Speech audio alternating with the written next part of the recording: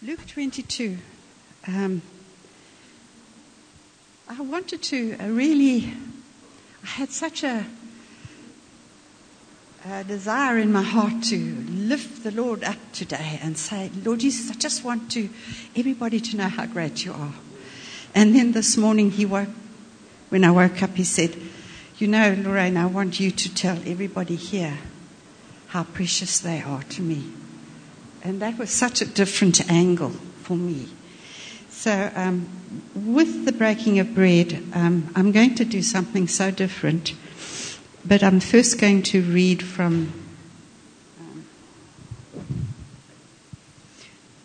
Luke 22, verse 14 and 15.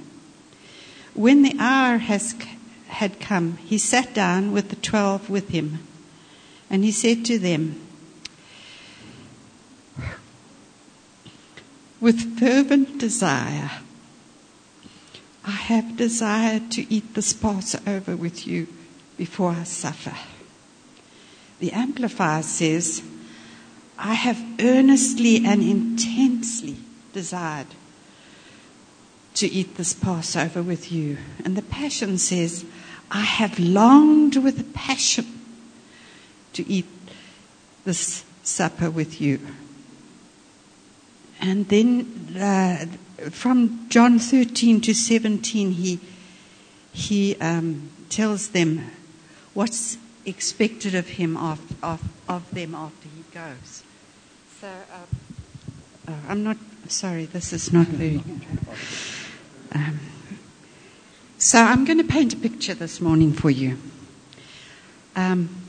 of a wedding.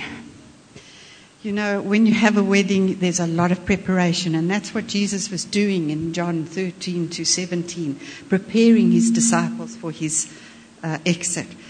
And so I want you to try and imagine that we're now at a reception, and we have this huge big banner where the bride and groom sit, all right? And the verse that comes to me from that is, his banner over me is love. The whole thing that's happening here with this table is a love feast. It goes, his banner over me is love. He brought me to his banqueting table, and his banner over me is love. So this morning I want you to see this as a wedding. And I'm going to read from the Passion.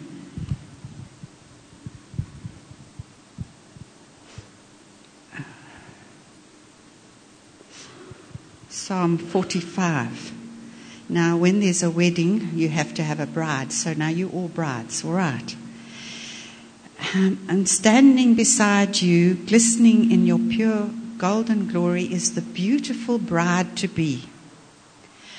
For your royal bridegroom is ravished by your beautiful brightness, bows in reverence before the Lord. Okay, the princess bride enters the palace. How glorious she appears in the chamber. What a grand, majestic entrance. A joyful, glad procession as they enter the palace gate. So I hope you can see this bride, because this is how God sees us. If I go to Isaiah 61, verse 10, there's another description here of the wedding. I will greatly rejoice in the Lord. My soul shall be joyful in my God, for he has clothed me with garments of salvation and covered me with a robe of righteousness. The bridegroom decks himself with ornaments, as the bride adorns herself with jewels. So that's the dress. I was going through a wedding and trying to put this all together. So it says how glorious she is. And then in John chapter 17, verse 22, Jesus says in his prayer, the glory which you gave me, I have given them, that they may be one just as we are one. So we need to realize what the Lord Jesus has done for us. I just feel so excited about this whole idea of the wedding. In Psalms 103, it says here, you know how the bride comes in and she has her veil and the tiara and this beautiful gown, and she comes in. So now here the Lord says here, He crowns us with loving kindness and tender mercies. So if you can see how well the bride is dressed. And then I want you to understand also, I just want a different picture altogether of the communion today, because that's what God gave me on my heart. In 1 Peter 2 verse 19, he says, "But you are a chosen generation, a royal priesthood, a holy nation, His own special people, that you may proclaim the praises of Him who calls you out of darkness into His marvelous light." So if we can see how royal we are, because we're chosen by God, how covered we are by the robes of righteousness, how He sees us. You know, we have so much negative input all the time. Even ourselves, we talk ourselves down. But we're not agreeing with what God says about us. So now we come to the wedding, and it's the ceremony. So here we have the bride and groom. Can you visualize? And the pastor says, or the priest says to you, "Will you take this man?" And you know, this is what Jesus is offering. He's offering Himself. He says, "Will you receive me? Will you take me?" And then they exchange rings. And to me, the ring is so precious, because it is, Ephesians 1:3 says, I just like to back it up with scripture. It says here, "Now He who establishes us with you in Christ has anointed us is God, who has sealed us and given us the Spirit in our hearts as a guarantee." So now I just want you to think of a bride and her engagement ring, or the price of a ring always. So, you know, wherever she goes, have a look. You know what it's like. And so we have this seal.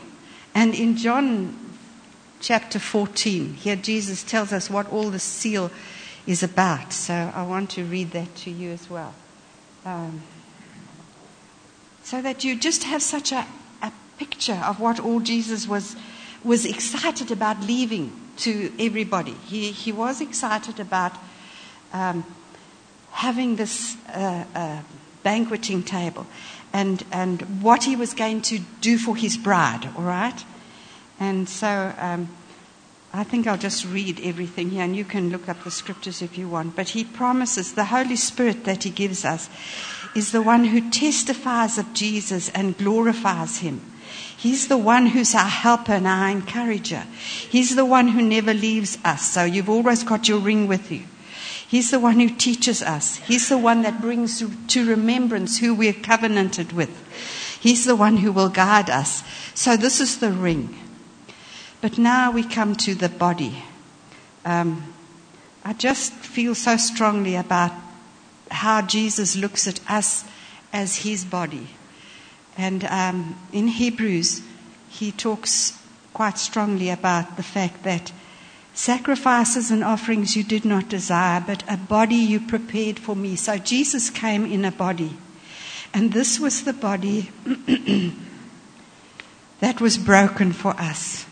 And so as you come to the table, I mean, I know in a normal wedding they go to great cake, beautiful cakes. But Jesus wants us to understand that He is the bread of life. So today we're looking at the bread and the wine as His body that was broken. His body was broken, naked, and torn to pieces. And the Bible says here in Hebrews 10 verse 20, that a new and living way is consecrated for us through the veil, His flesh. Because the veil, His flesh was torn, we have direct access into the holy place, where the Father sits in all his glory on that golden mercy seat. And it's his body that gives us access to pray and all that. And so we need to realize that.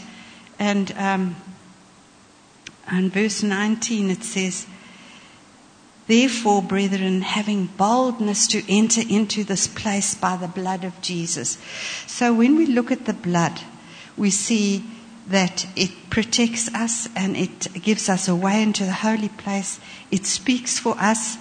And the part that really blesses me about the blood is if you go back to the first Passover where they killed the first lamb, they had to put the blood over the house to protect them. So the blood stands, the Lord Jesus' blood stands for protection over you. You know, in the old days we always used to plead the blood. Plead the blood. And the blood speaks better things of Abel, of forgiveness. We're forgiven. All the sins have been paid for.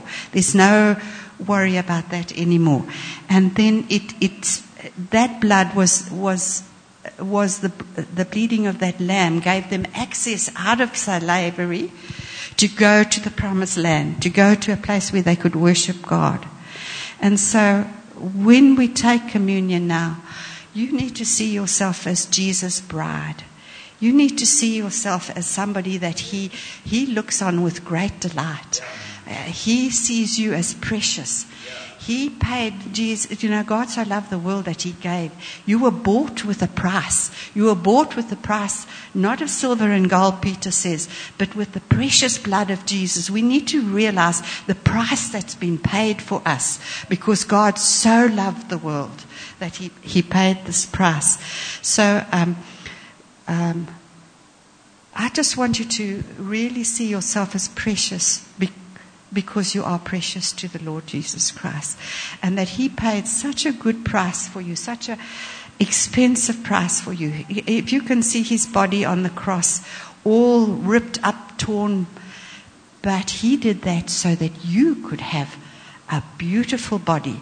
And the Bible says, know you not that you are the temple of the Holy Spirit? Do you not know that you have this treasure in earthen vessels? We need to realize who we are in Christ. We need to be strong in the price that was paid for us. And the songs we sang there about the seal of the Holy Spirit, about nobody can pluck us out of the hand of God, that Jesus has done everything, and that, I'm not going to read the scriptures because it just doesn't flow, but it says there in his prayer on the 17th chapter of John, Lord, that they might know, Father, that they might know that I'm in you and you in me and we're in them. They live in us, God in us, Christ in us, the hope of glory. We've got to try and get past thinking about who we are. We've got to start realizing who Christ is in us. And we need to be so strong on it. So every time we come to the table, we need to realize the price paid, but who we are because of what Jesus did. So he says that we are co-laborers with him. And in Romans 17 verse 5, it says that let me read that because that's really beautiful. And we really need to know this and write it on our hearts. Romans 5 and verse. If by one man's offense death reigned through that one, how much more those who receive the gift of grace and the gift of righteousness will reign in this life in Christ Jesus. So as you come up to the table today, I want you to realize that you are covered over with the most beautiful robe of righteousness, that you have been given a crown of loving kindness and tender mercies, and God sees you as so precious, so precious that he gave his son for you. So House Church, will you come up and help us with the elements? Thank you. I want my husband to pray.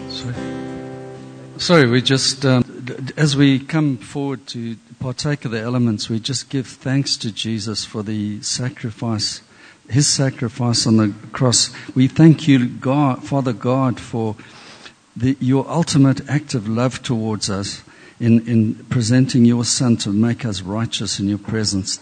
The blood of Jesus, which purifies us not of our past sins, of our current sins, and of our future sins, and of the body that was broken for us, for our wholeness and for our healing, and for every provision that we need in life. And as we go out, we just remember and that we can walk in boldness with Jesus in us, and us in the Godhead, and we just stand in awe of what you've placed before us, and we just thank you as we remember this the feast, Lord. But we just the benefits that have been put in front of us, and the sacrifice that was made on our behalf, and how should we respond, Lord, just in our service to you, Lord? We just go out and we thank you for it in Jesus' name. Amen.